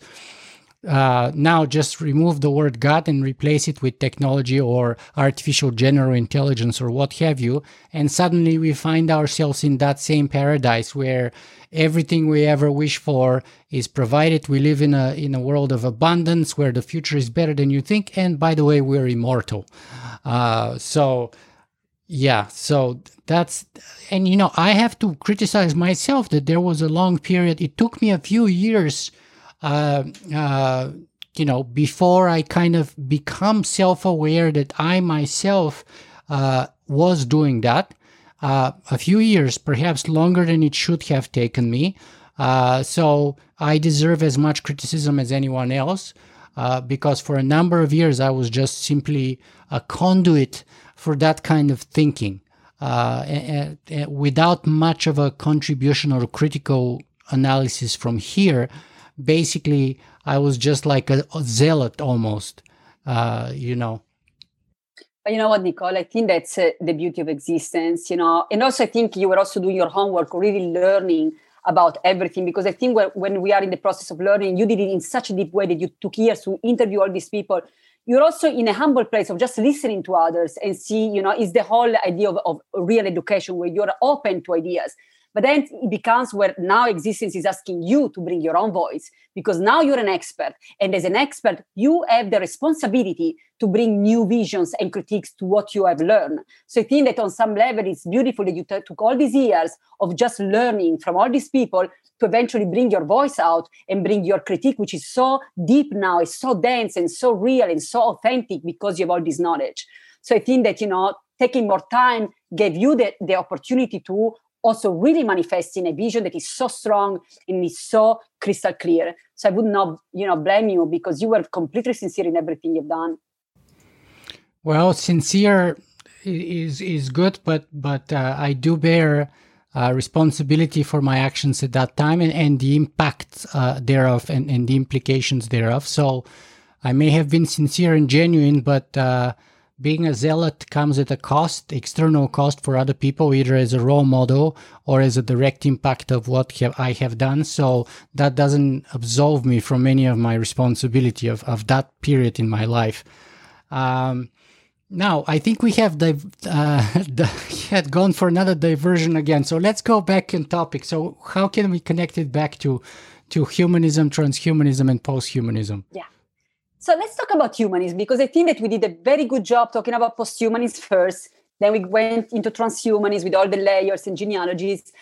Something that I should mention about transhumanism is that one of the main sources, of course, after, Aldous Julian Huxley is considered as the father of transhumanism, but as a philosophical tradition, the Enlightenment is considered, and I'm talking about the European Enlightenment. I'm not talking about Buddhist Enlightenment. I'm not talking about Hindu Enlightenment. I'm talking about European Enlightenment, which was this idea of progress of humans based on reason, that reason become really the tool, based, of course, on the Greeks. That's Aristotle, the human as that animal that has reason. But of course, already back to the Greeks, that's not a neutral notion. In fact, reason, that animal with reason is male, is white, is Greek. Women were considered animals with no reason, with feelings. Barbarians were considered animals with no reasons. That's why barbarians were not considered anthropos, etc., etc. Slaves were considered no reason. So the point is that we already have a beginning that is already very hierarchical, is already very dichotomic, and that keeps going back in the history of, for instance, Western philosophy. Now, if you choose the Enlightenment as your starting point, it's very surprising, because that was 19th century, to be generous, even earlier than that, 18th to 19th century. And that came, with the Industrial Revolution. At the time, that was considered a very good thing. Now we see also the ecological damage that was done at the time, all the social distress that was caused in places like London, where there were people, working on these industries with children labor, etc., etc. So the fact that people nowadays in the 21st century bring the Enlightenment, European Enlightenment, as the base of their ideas, I find it very problematic, because usually it's taken as a granted. Oh, great ideas, reason, progress, linear notion of history, that's where we come from. Well, that starting point has been criticized for the following 2 centuries. Of course, postmodernism did a very good critique of the Enlightenment, but I find it very surprising as a philosopher that people would dare now to bring that as the starting point of a movement. So I think that, that's a very weak point, and that's something that transhumanism can definitely improve by realizing the limits and the issues with European Enlightenment. We come with sexism and racism and ethnocentrism and ecological unawareness and all of these aspects. But of course, those are all the same issues that we see in the transhumanist movement now. Most of the voices are male, are white, come from a very good, social background, usually come from Western nations. So we see the same issues because they're based on the same standpoints. So I think that, there are very good ideas in transhumanism. And I don't want to just wash out everything just with criticizing it. I think that transhumanism is brave to look at possibilities of the human that are very real. I do believe that for something like cryonic is going to work out for some people. I do believe that radical life extension is going to work out. I do believe that mind uploading is going to work out. I do see that. I see that they're very right in all of these. But in their beliefs, in let's say the ideology built around it, that's weak and that can be improved. So I think that, this great vision that they're really seen in relation to technologies and biotechnologies can be improved by really having a deeper awareness of who we are as existential beings, even beyond human. And of course, to this, we can go to humanism. Because on some level, it's easy for us to say, let's just, jump after humanism and go into post-transhumanism, anti-humanism, object-oriented technology, new materialism, you name it. But of course, it's also important to be fair of humanism. So, of course, when we talk about humanism, the first before we jump into humanism, yes. I just want to add one part that, and you don't skip over that in your book, but you do mention it. But many people in transhumanism skip by postulating that transhumanism originates in the Enlightenment. Is the part they skip is the impact of Russian cosmism, usually, which is highly kind of unique blend of Eastern Orthodox Russian Christianity and kind of the budding scientific progress of the 18th century, and kind of Russian literary movements of the 18th century, Dostoevsky, Tolstoy, all the other ones. So it's like this strange, unique Russian mixture that looks into the cosmos in some ways, and yet carries all this baggage of Russian Orthodox Christianity and other specific, even Russian paganism, and so on and so on. And that's a mission that comes at a cost of awareness and the potential for all those issues that we've already touched upon. So now that this is a way to the side, maybe we can go on finally to humanism. No, you're absolutely right. And I was really happy to get to know a lot of cosmists who are based in New York, because there is a whole movement in New York.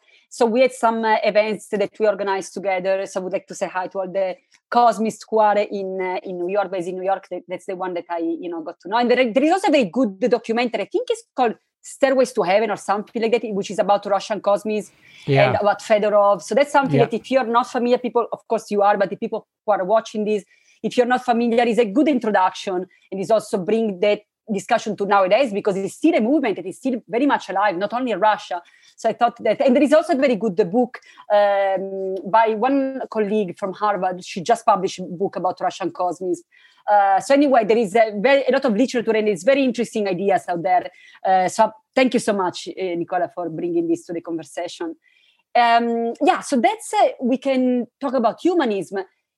So when we're talking about humanism, it's kind of easy for us to say, okay, let's just jump after humanism, and talk about non-human animals and technological beings, etc., etc. But we also have to, first of all, ask us a couple of questions. The first one is what we mean by humanism. And that's already a big question. because already in the Western canon, you have different approaches there. For instance, maybe Heidegger, we should start even smaller. What is human? Because, I have been asking this question since the very beginning of my podcast. That's 270 episodes now for 11 years. And I think your book is the only book that went into that bravely and deeply and profoundly and gave by far the best answer I've had so far. And even people like, Dr. Hiroshi Ishiguro from the University of Osaka, he said the reason why he's building robots is to find out the meaning of what it is to be human. And yet I asked him, okay, you've been doing that for 35 years. What's the answer? And the best he could master was, well, actually, the meaning of being human is constantly changing. That's the best he could come up with, right? But you go into the whole idea, the etymology of the word, the past meaning, the present meaning, the implications, the baggage, the costs, the pros and the cons of all of that in your book, which is actually commendable. It's very well done, and it's a must read for anyone and everyone. So you're very well positioned perhaps to start us off even one step lower than humanism with just what is human. Of course. Thank you so much, Nicola. Yeah, so actually so my book is divided in 3 parts, and the second part is all about what does it mean to be human. So I started being, let's say, a classic scholar. I started with the etymology of the notion, which come from humanus, humana, humanum, which come from Latin. And already in ancient Rome, there was a lot of discussion about what is the etymology of humanus. So there were different ideas. One that was mostly accepted, but with some criticism, is that comes from humus, which humus means the earth where the crops can grow, the humus, the fertile earth. So some people, would criticize that because everything comes from the humus anyway, all kind of animals. So there was some discussion about what really, where does humanus, humana, humanum come from already back in ancient Rome. But the concept that went with homo is actually based on anthropos. And why is that? Anthropos come from Greek. Homo is Latin. Now, the ancient Romans were very fascinated by the Greeks. So, of course, eventually the Greek land with all the Greek polis were actually invaded by Romans and became part of the Roman Empire. And they stayed long after part of the Byzantium. So they stayed much longer than Rome, actually, in the Roman Empire, which became the eastern part. But the Greeks themselves had, a whole history of literature, of philosophy. So the Romans, when they became the main power of that part of the earth, they were really fascinated by the Greeks. So, for instance, you have many Romans who studied Stoicism, who studied the Cynic tradition. So they were really, really influenced by the Greeks. Now, for instance, Cicero, who was a very famous orator, rhetor, and also philosopher, is one of those philosophers, Roman philosophers, who use a lot the notion of homo. And all these people in ancient Rome who started to use the term homo, another one, for instance, is the term was used in different ways, but they were based on the notion of anthropos, which is the Greek term. Now, they based it on the notion of, based on the fact that anthropos, which simply means human in Greek, is the one who has paideia. Paideia in Greek means education, but it's a specific type of education. It's the Greek education. So in fact, now from the Roman homo, you have to jump to the Greeks, because the notion of the homo was based on the notion of the Greek anthropos. Well, once you jump to the Greek, in fact, something like anthropology comes from anthropos, anthropocentrism comes from anthropos. So once you start to look into the notion of anthropos, you find out something very interesting. In fact, for the ancient Greeks, anthropos meant human, but it didn't mean all the humans that we today would consider humans. In fact, it meant the humans, first of all, who were beings who were not divine. So, for instance, you could not be Zeus, or you could not be Minerva, you could not be any of the gods and goddesses of the Greek ancient pantheon. They had a lot of, they were polytheistic society, so they had a lot of gods and goddesses. So you could not be those. You could not be a semi-divine being either. So the human could not be divine. The human could not be non-human animals. So you could not be a dog or a cat. And on those terms, we can still kind of see a reference to our current notion of the human. If you look at the dictionary, that's still a way the human is defined. But the third layer may come to surprise to some of us. In fact, to be anthropos, you could not be barbarian. Who was barbarian? Anyone who did not speak Greek. For instance, Persian, who had an incredible civilization. For instance, Egyptian, and the Greek loved the Egyptians. A lot of them went to study in Egypt, including Plato, who eventually traveled to Egypt to study there. So they had a high esteem of Egyptian culture, but the Greek was a very ethnocentric society. So you had to speak Greek. You had to be part of the paideia, of the education system. So now we are even talking about an even more restricted group of people. So anyone else who spoke or came from other cultures, for instance, Phoenicians, were not considered anthropos, were barbarians. Now, these elements come back in the history of not only Western civilization, but definitely Western civilization, to the point of, I'm based in the US some years ago, with some of the wars that the US started with some countries, the government was using this term of, as the civilized US are going to barbarian countries like Iraq at the time, to make them civilized. So this notion of being civilized and bringing the good tool of democracy to the barbarian is still used nowadays in the same ways that the Greek did at the time. In fact, the Greeks became a cultural reference for a lot of Western nations, and not only.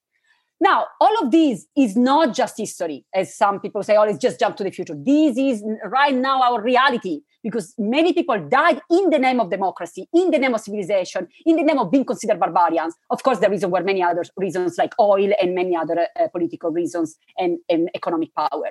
So it's very important to realize that the past is not just the past. Its past is the present and is the future if we are not aware of that. If we are not aware of all of these, we are going to bring these to the future. That's why to be a real posthuman or a real transhuman means to really be constantly querying all of these. Like, I like the Socratic method. Socrates has its own limits, but it's beautiful, being able to question everything and anything, taking nothing for granted, even technology. Technology cannot be taken for granted, or becoming the next divine element that is really going against some of the transhumanist ideas. So to this, we can, if you want, go into the notion of humanism. Should we? Sure, yeah. And it brings me also to awareness that you're also one of the very few people who actually defines the term technology. Most other books, not most, like almost all other books in the field never even bother to define what technology actually stands for. And while you do define it a little bit different in terms of origins that I like to define it, you do that very well. And you also define ethics too, by the way. Actually, that's where we had the bigger difference, was like in the definition of how or the origin of whether it's ethos or ethikos. That's the origin of ethics. But anyway, so should we mention those there too, or? Sure, we can. Okay, let's talk about the origin of technology and ethics, and then we go back to humanism. So with technology, I also, by the way, I have to say that I am in debt as a scholar to Heidegger, who as a person was not a very nice person. He was a convinced Nazi, he was sexist, he was all these other things, but he was also a very bright intellectual mind. And that's when, as academics, we can learn from everyone, even from people who are not, the ideal, like existential beings, So Heidegger, I always want to say that we cannot just forget what he did as a human being. He was a Nazi supporter. He was really not loyal to anyone who helped him in any way. And when I say loyal, I just mean generous and kind. For instance, to his own teacher, who was a Jew, so he was not supportive of, he was a convinced Nazi, to the point that until he died, after he died, they found that he was still renewing his affiliation to the Nazi party. So he was a convinced Nazi. He was sexist. He was having a sexual affair with his students, completely unethical. So as a person, Heidegger, not the best of the best. But to be fair, but as a philosopher, very, very deep refined mind. And in that, I know that there are some people who try to teach Heidegger. There is whole there is a whole article that it's entitled "How to Teach Heidegger Without Heidegger." So, teaching Heidegger ideas through all these other people that came after him. And for me as a scholar, I think it's wrong, because it's kind of like trying to erase in history. I think that it's very important to say who he was. And also, it is important to say that Nietzsche was not a Nazi. And a lot of people get confused because Nietzsche was used by the Nazi propaganda, but Nietzsche himself was a total European mind. He was shocked by seeing the waves of hate against the Jewish people in Germany. He left Germany. He went to other countries. He lived in France, in Italy, much before the European Union. He was a complete cultural person who even tried to study the Persian Zarathustra. He tried to study Hindu scripture. He was really not a Western-centric person, but his sister was a convinced Nazi, and she really rephrased some of his work, and she pretty much sold it to the Nazis, who eventually made him the Nazi philosopher. So very important to say that Nietzsche was not a Nazi in any way. Actually, he died before the whole Nazi political party became what it was. The sister wasn't. The sister was Elizabeth. Anyway, going back to Heidegger. So Heidegger is a very good scholar in the traditional sense of a classicist, and he does this a lot, So whenever for instance, he had this beautiful work that it takes a lot of time to digest, and is one of those not easy readings, which is he has a whole essay on technology. What is technology? And he starts with questioning, because he says, okay, this is what the dictionary, pretty much, he doesn't say the dictionary, but this is the normal definition of technology. And he gives normal definition of technology. And he said, that's not wrong. But is that all the technology is, like a human activity? And then he goes into the Greeks, because the term itself comes from Greek. In fact, comes from techne plus logos. Logos, it's very easy in translation. It's a discussion on, that's why anthropology, philosophy, anthropology, logos. Logos is the discussion on in this case, technology, the discussion or a conversation. Or a conversation. Now, it's very interesting what he says, and I learned a lot from Heidegger in this, because he says, at the time, when we go back to the Greeks, the term techne, when you read in context, which is very important, not to decontextualize, when you read the term techne in context, in ancient Greek literature, you find techne always connected to these other two terms. One is episteme, which is not surprising. In fact, episteme, and I'm giving the Greek pronunciation. In English would be episteme, but I'm reading in Greek the way it is pronounced, episteme. Now, episteme in Greek means science. So for us as a society, it's not so much surprising to see techne connected to science. In fact, for instance, there is a whole field of study called Science and Technology Studies, which is STS. And many people, even the transhumanist movement, see, the real tool to enhance the human in science and technology. They always connect the two of them. But the third one comes to us as a society as a big surprise. The third one is poiesis. Now, what does poiesis mean? In order to understand what poiesis means, we can look at the etymology of poiesis itself, or a term that we use in our society, which is, for instance, poetry. Now, the best way to define poiesis is an act of creativity. For instance, when you write a poem, you start without knowing what you're going to be writing, and you end in a way that often surprises you. Or when you start, for instance, you have a jam, musical jam, and there is someone playing a saxophone, someone playing a sitar, someone playing the darbuka, and someone playing the piano.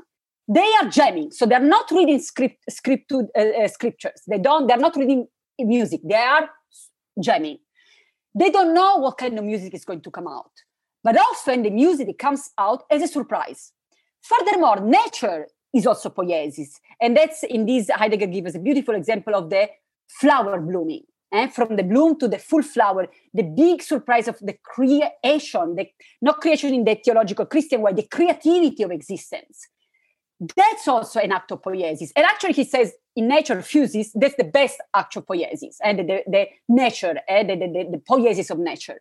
So in that sense, the Greeks would see techne, which at the time was considered as handcrafts, but also, for instance, in relation to episteme, which is science, and poiesis, which is the act of creativity, full creativity.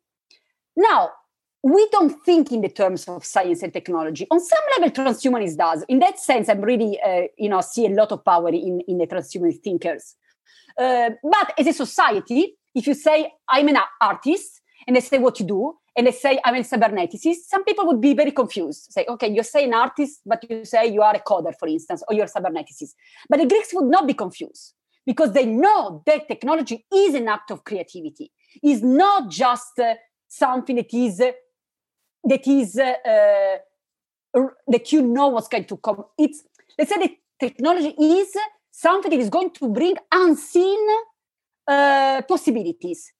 In that sense, according to Heidegger, the highest danger that we can have as a society, and we are in the danger because we don't see the aspect of poiesis in technology, but the highest danger we can be is not AI takeover. Of course, he did not use the term AI takeover because at the time it was not part of the public discussion. But according to him, the highest danger is forgetting the ontological power of technology, so that we cannot master technology. We will never master technology because technology is also an act of poiesis. There is this element of technology that cannot be controlled, and that's existence, because we cannot control fully our life. There is this element of mystery in our existence. We don't even know who we are at the very end. If we try to think of existence through reason, we're going to go very unsuccessful because we cannot come with a final answer. The only way to take all of this is maybe cosmic game or art or, accepting the great mystery of existence. Now, technology is part of this. Technology is poiesis and has ontological power in the sense that we can never just master technology. Technology is bringing some ontological manifestations that are always going to come as a surprise. Even right now, the way we are existing right now, having this conversation, would have been thought as impossible 100 years ago. If I told 100 years ago to my ancestor, you to your ancestor, or us to all our ancestors, because we're all connected, that 100 years from now, we would be on a screen, someone based in Canada, the other in New York, seeing themselves in these virtual bodies, in this ethereal sphere of, of the electronic rays connecting through the network of satellites out of space. It would be like a mystical dream. And in that sense, mysticism always get it. Mystics are the only ones who always get it, no matter which era they are, they always get it. It's like that's the mystic visions, I think, are the only accurate portrait of reality. But going back to technology is not something we are just using. It's not just a tool. It's changing everything about everything. It's even going to change our bodies. In fact, I like in this sense the movie from the little robot. What's the name? Wall-E. Because Wall-E portrays these humans, and without judgment, they just portray these humans, some centuries from now, or even more, that are, very short legs, very short arms, pretty fat because they are pretty much always on some technological devices that don't move at all anymore. And that's very possible. If we keep going with this very Western approach to technology in which we are seeing the theater, this technology we're using, back to the Greeks, is the theater. Everyone sit around to look at the center. That's where the play goes on, the theater. Everything, every perspective, look at the center. Like me, I'm looking at you because if I look in this way, I cannot really see you. If I look this way, I cannot see you. If I look this way, I cannot see you. I have to look this way is the Greek theater, in which is based the whole perspective of technology. But it could be very different. I could have a technology in which you are, maybe projected in all the walls in this room, and I could move around and look at you everywhere, every perspective. Technology is not just something we are using. It's something that is changing everything about it, everything we think about ourselves, even the way our bodies work, and even the disease that our bodies has. A lot of people now start to have a lot of issues with their fingers, like heart rate, because we use a lot, like we don't move so much, we use a lot of screens. So in that sense, going back to technology, very important, the work of Heidegger to really underline this element that we totally forgot in our society, the power of poiesis that is part of technology from the very beginning, if we go to the Greek tradition. So, Francesca, my worst fears have been realized today. I love talking to you so much, and we barely managed to go to somewhere like 1/3, at best, maybe 1/2 of your book, and we're out of time. So I unfortunately, on the other hand, on the upside, I think this is a good place for us to stop. And then I would use this as an excuse and as an opportunity to, in time, come back and pick up from this point onwards. But in the meantime, where can people find more about you and your work if they choose to follow you and want to find out more about you and your work, which I highly recommend myself? Thank you so much, Nicola. Okay, so it's very easy to find me. I have a website called theposthuman.org, and there is a way to contact me through the website. You can always follow me. At the moment, all of my talks are actually virtual, so everyone can connect online, and I have a lot of talks coming up in the next couple of months. We also have a beautiful global posthuman network, which is posthumans.org, with groups in many different continents. We have the Indian Posthumanist Network, we have the Latin American Posthuman Network, we have the Indian Chinese Forum, the Posthuman Chinese Forum. We have a lot of different, the Italian Posthuman Network. We have a lot of networks all over. And we have a blog if people want to propose some entries. We're open to all nuances of the posthuman, as I am more of a posthumanist, but I always stress the importance of being always in dialogue with all the people coming from different perspectives. So post, transhumanists, anti-human, everyone is welcome to share their views. And I would also like to say something, because the people who've been following us today, they might still say, come on, you talk so much about humanism, but you have not even addressed it at the end of the conversation. So can I take 3 minutes to talk about humanism? Look, you can take as much as you want. I want to have you here for hours, but I know you're on time schedule. So yes, take as much as you want. All right. Well, I just want to say something about humanism, because we kept going back and say, okay, we'll talk about it later. And then it's almost like, always waiting for the answer, and it never comes. It's kind of like an invitation for people to actually open your book. That's true. It's like a cliffhanger, That's true. Well, let's give a very brief talk about humanism, and then let's redirect to the book.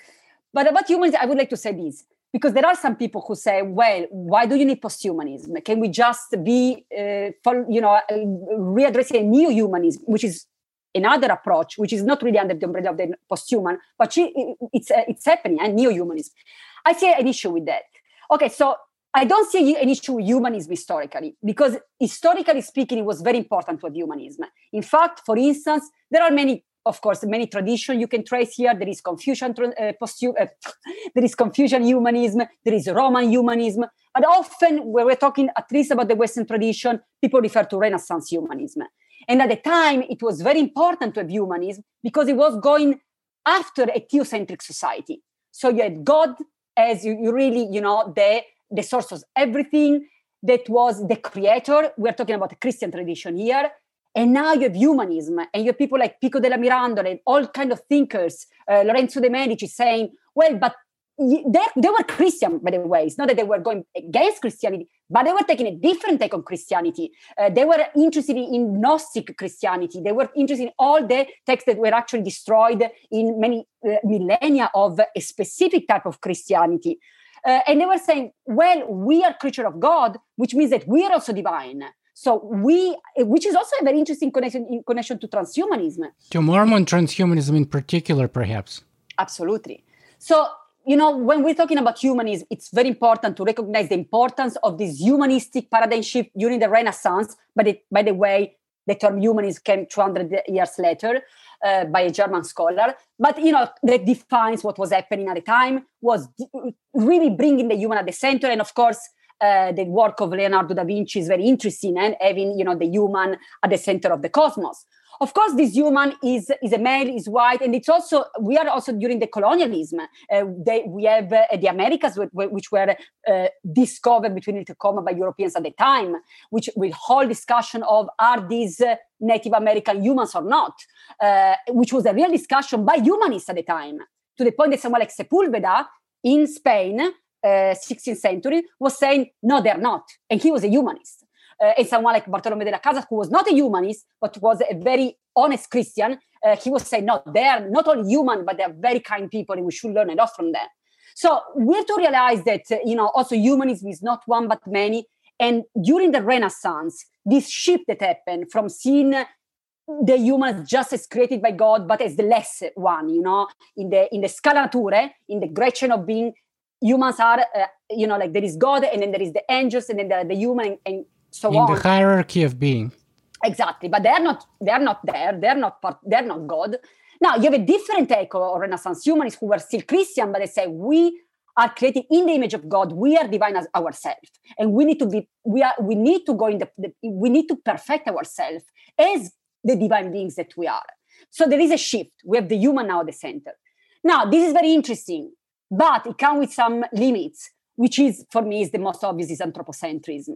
So, when people are saying, so what's wrong with humanism? There is something really, for me, now that we are in the Anthropocene, seeing the ecological devastation that we are created, all the issues that we as a species have because of our anthropocentric behavior, saying that we can still adopt humanism is, for us, is deadly.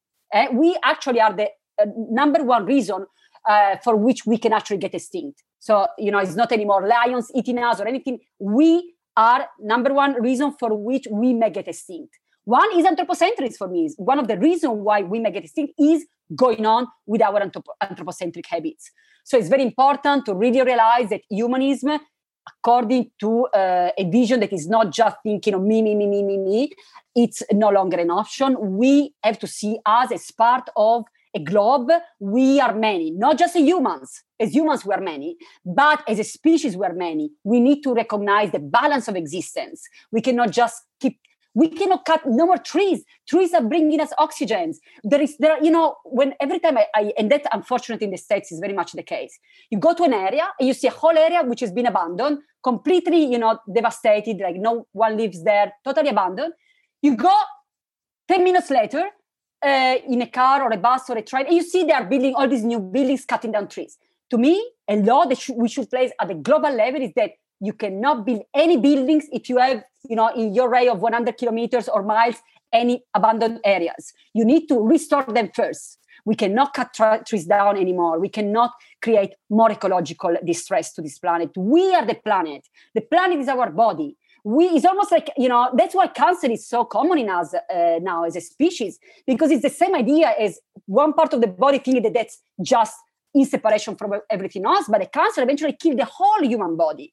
So we don't want to behave that way. We need to realize that we are part of a bigger picture in which I include technology. Technology also should be recognized in its existential dignity. And of course, a robot like Sophia is a great example of that, because it is a robot that is speaking a different language. It is speaking a language of interconnectedness and of mindfulness and of real existential awareness. So I think that, yes, it's very important to realize that the human in interrelation with ecology and technology in the 21st century.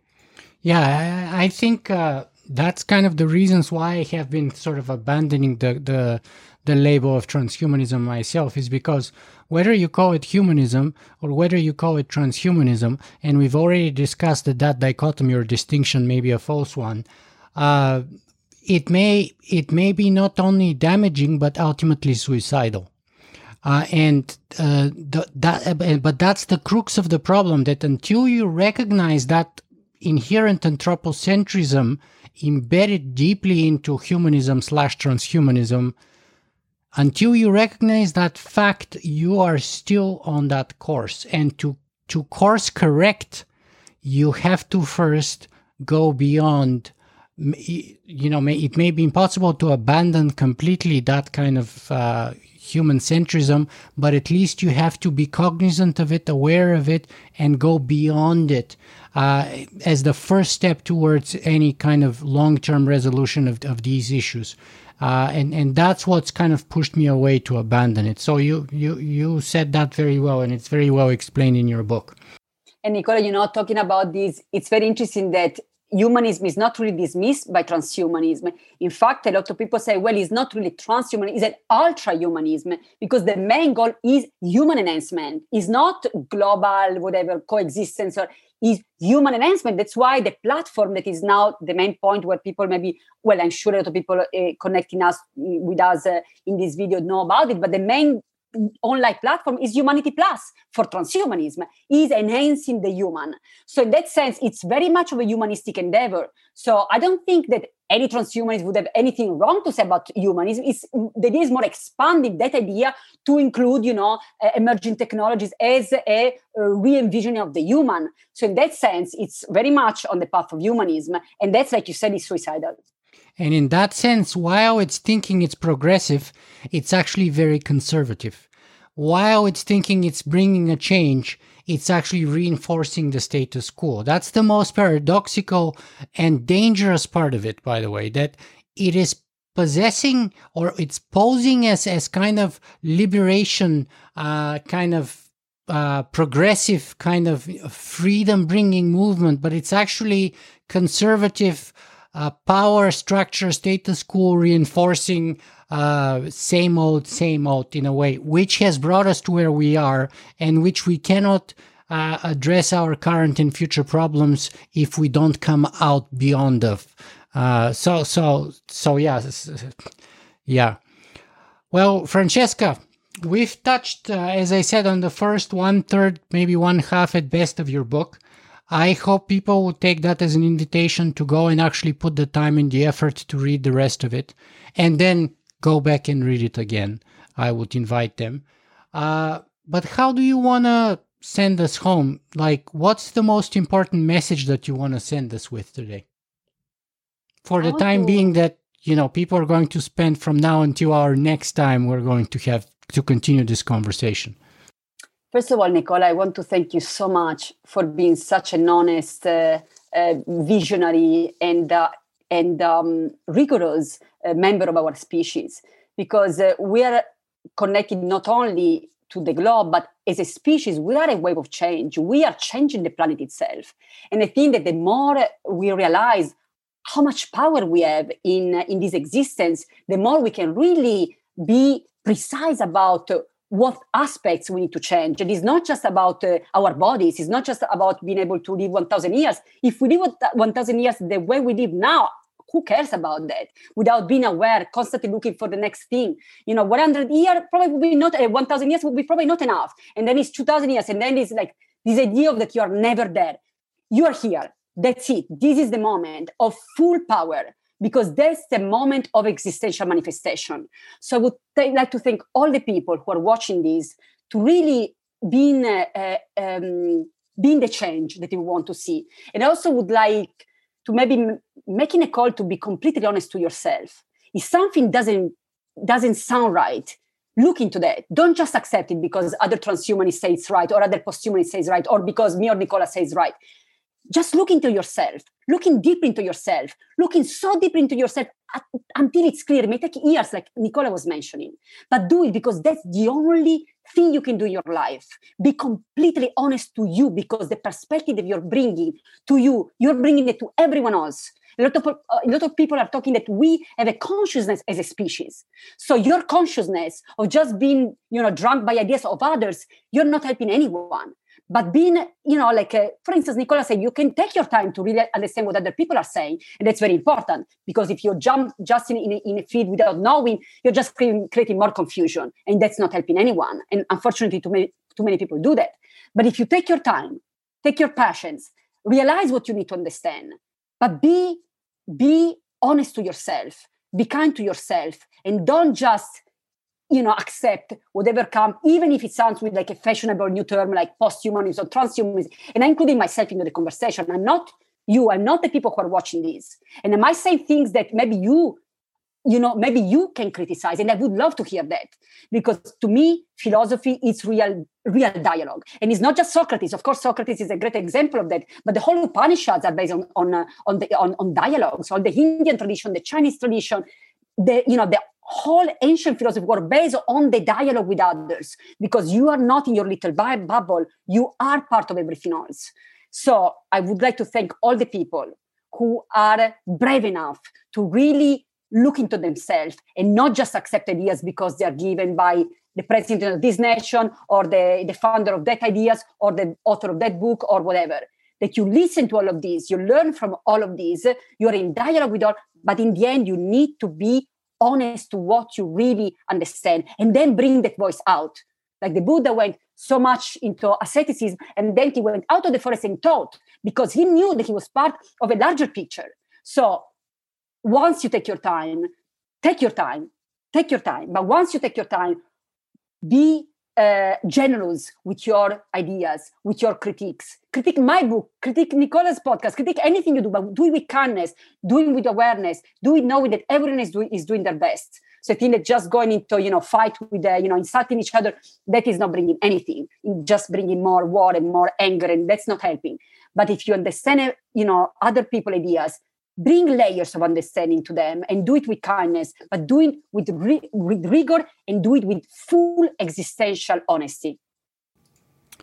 Wow. And if I'm to add just one thing, I would invite also people to kind of like put their intellectual gym clothes, warm up their intellectual muscles, and be ready to break some intellectual sweat, to actually work for it, to actually struggle and maybe even suffer a little bit for it. Because if they're just comfortable, if they're in their zone of comfort, there's hardly any progress ever if you're just comfy.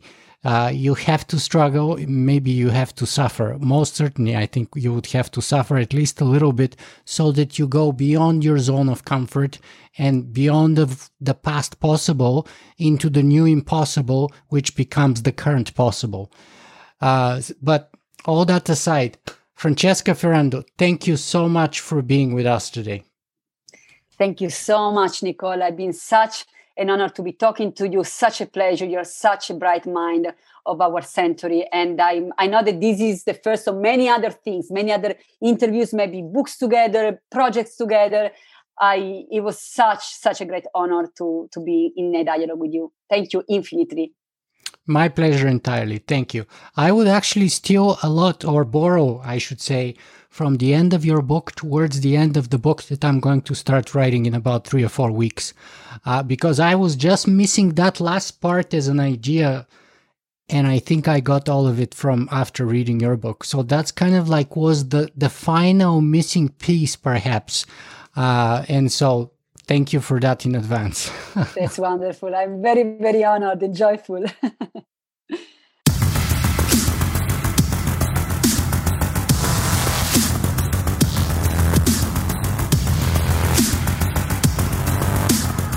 If you guys enjoy this show, you can help me make it better in a couple of ways. You can go and write a review on iTunes, or you can simply make a donation.